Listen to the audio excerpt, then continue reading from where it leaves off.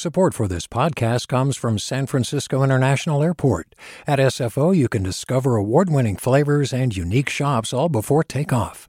Learn more about what's at SFO at flysfo.com. Hey, it's Avery Trufelman, host of Articles of Interest, and I've got to say, I've been a fan of KQED ever since I was a little kid, and I would come out to San Francisco to visit my grandma. It was just what we'd always turn on every time we got in the car, every time we were making dinner and turning on the radio. It was always KQED. And then over the years, I've become a massive fan of KQED podcasts because this is local reporting at its best. These are answers to questions you've always wanted to know, interviews with exciting, unusual voices, necessary journalism, all told with love and care and artistry. And did you know that a majority of KQED's funding actually comes from members? It's just people like you and me supporting the programs they love, while also getting access to cool events, behind-the-scenes footage, and so much more. If you want to sign up and be a part of this amazing community, visit donate.kqed.org/podcasts to become a member today. That's podcasts with an S. Thank you for listening, and thank you for your support. From KQED. Good morning. This is the California Report. I'm Saul Gonzalez in Los Angeles. We start with a scandal that's almost too strange to believe. An ongoing investigation into unemployment insurance fraud has found more than $42 million in California unemployment payments went to incarcerated people in out-of-state prisons and jails. The scammers were in such states as Nevada, Illinois, South Carolina, and Florida. One person locked up in the Sunshine State reportedly received nearly $11,000 in California unemployment payments. It's believed more than 1,600 prisoners in California also received insurance payments.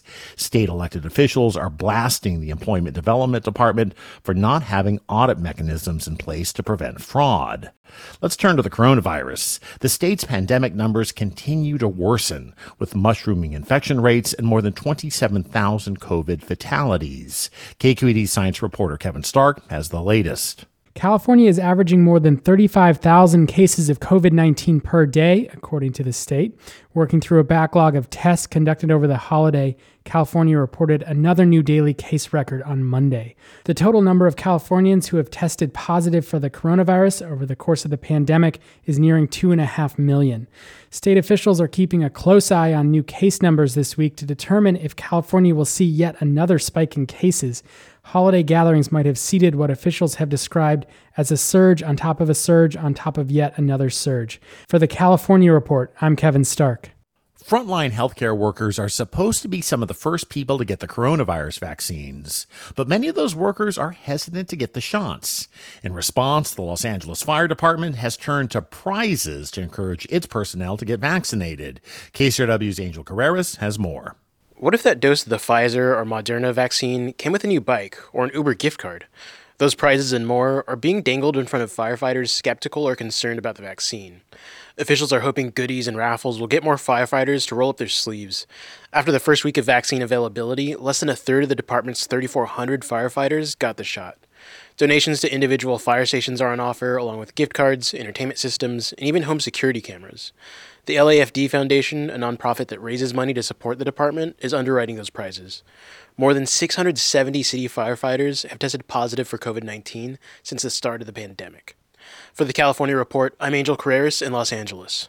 Many California grocery workers could soon get a temporary pay raise under proposals cities and counties are considering. That includes parts of Los Angeles, where COVID cases are higher than ever.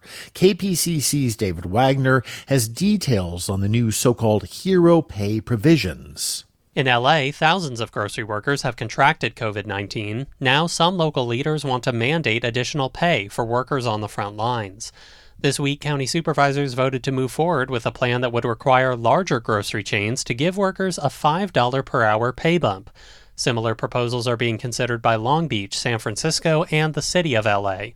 John Grant, president of the SoCal Grocery Workers Union, says with fewer people dining out, grocery sales are way up. The huge profits should be shared with those who, in fact, are suffering, who are exposed. But California Grocers Association President Ron Fong says higher labor costs could lead to higher prices for cash-strapped customers. This is not the right time to put a cost increase on people that go to their grocery stores for the essentials. LA County's Hero Pay mandate would last for 120 days. It's slated for a final vote later this month.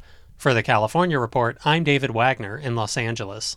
Our country's cash bail system has long been controversial because of equity and class. If you have the dough, you can get out of jail, but if you don't, you stay behind bars. Well, yesterday, California's Supreme Court heard oral arguments in a landmark cash bail case that tackles that issue. KQED's Kate Wolf explains. The court is weighing whether to uphold a 2018 appellate ruling, which found that judges must consider a defendant's ability to pay for bail when setting a bail amount.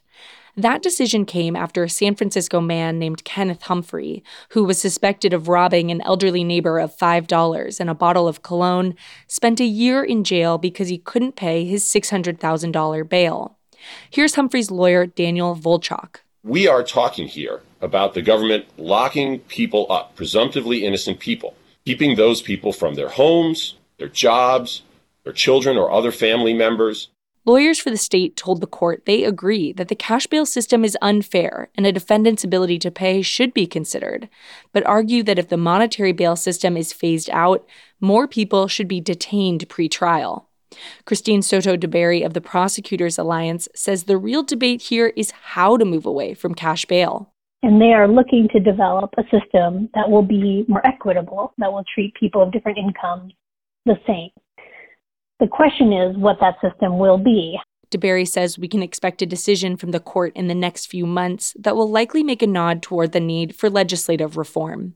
For the California Report, I'm Kate Wolf. Hi, I'm Sasha Koka, host of the California Report magazine. Every week, we bring you stories about what connects us in the giant, diverse Golden State. Because what happens in California changes the world. I love this place. We were once seen as like the place to be, California. The land of milk and honey. That's where you go to Sunshine State, but we just have challenges right now. KQED's California Report magazine. New episodes drop every Friday, wherever you get your podcasts. Hey, it's Glenn Washington from Snap Judgment. And if you love what you're hearing, and I know you love what you're hearing, please consider becoming a KQED member. Get special access to cool events, behind-the-scenes footage, and so much more. Plus, you'll sleep better at night knowing you did your part for the community you depend upon. It's in you. Please be in it. Visit donate.kqed.org/podcasts to sign up now. That's podcast with an S. Thanks. And now more on a story we told you about yesterday. More than 200 workers at Alphabet, the parent company of Google, have announced they're forming a union with the Communications Workers of America. In the past, service workers at companies like Apple and Facebook have joined traditional unions. But the Alphabet union is the first of its kind in Silicon Valley. KQED's Sam Harnett reports. Alexander Peterson remembers how he felt the day he got the software engineering job at Google in 2016. When I joined, I was thrilled. It was this magical place where everybody works together. He totally nerded out on Google. We build a planet-scale computer. We own our own oceanic cable.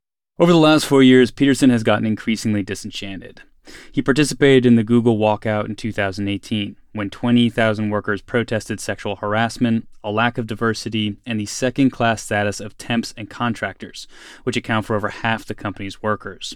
He also supported workers fighting against Google's contracts with the military, and now he is one of the organizers of this new union. We really want to save Alphabet from itself, stop it from becoming just another one of these huge, inhuman, faceless entities that just bulldozes humanity for the sake of profit. But their group is small, 225 people at a company with over 260,000 workers. And this union includes a wide variety of people, everyone from cafeteria workers to programmers. It's not yet recognized by the National Labor Relations Board. In a statement, Google didn't recognize the union either and said, quote, "We'll continue engaging directly with all our employees." There are a lot of barriers to building solidarity within Google. Chris Tilley is a professor of urban planning at UCLA. He says because Google has been so effective at fissuring its workers, making some contractors, others temps, and outsourcing work around the globe, it's very hard for workers to organize. It also just creates all kinds of divisions among workers. And it potentially means that sort of different groups of workers can be pitted against each other. There has long been an anti-union streak in Silicon Valley. Robert Noyce, who co-founded Intel in 1968, is quoted saying, "If we had the work rules that unionized companies have, we'd all go out of business." Today, Michael Solana, a venture capitalist at the Founders Fund, is one of many critics. He wrote on Twitter that the Alphabet Union is, quote, appropriating the language of exploited coal miners. There's also been criticism of how varied the grievances are of union members, which range from the treatment of contractors to Google's product decisions and lack of diversity. But labor lawyer Caitlin Vega says what Alphabet workers want is actually not that different from what workers want in any union. Every union is about worker power and workers getting a say in what happens on the job. And I think even when you read back to some of the earliest unions, you know, the unions of teenage girls who were working in garment shops, their demands were not always simple. The laws that govern unions in the U.S. make it really hard for workers at Google to form a traditional union. Contractors, which make up a large part of the company, are technically barred from joining unions. And legal precedent makes it difficult for unions without a majority of workers to bargain for contracts. But Peterson, the software engineer at Google, says he hopes the union will send the message to other workers in Silicon Valley that they're not alone. For the California Report, I'm Sam Harnett. And that is the California Report for Wednesday, January 6th. We're a production of KQED Public Radio. I'm Saul Gonzalez in LA. Have a great day, and thanks for listening. Support for the California Report comes from Stanford Medicine, protecting your health and providing dependable care with safe in-person appointments and video visits. StanfordHealthcare.org/adaptingcare. The law firm Perkins Coie, a trusted legal advisor to innovative companies and industry leaders throughout California and the world. Learn more at perkinscoie.com. And Eric and Wendy Schmidt, whose philanthropy includes Schmidt Futures, focused on finding exceptional people and helping them do more for others together. On the web at schmidtfutures.com. Do you love learning about the San Francisco Bay Area, its history, its people, its unique blend of cultures? Then you should check out the Bay Curious book. I'm Katrina Schwartz, editor and producer on the Bay Curious podcast, and I'm here to let you know that for the month of May, we've worked out a sweet deal for KQED podcast listeners. Right now, you can get the Bay Curious ebook for $1.99. That's right, $1.99. Just search for Bay Curious wherever you get your ebooks or find a link in our show notes. This offer does expire at the end of the month, though, so you'll want to act on it fast. Happy reading!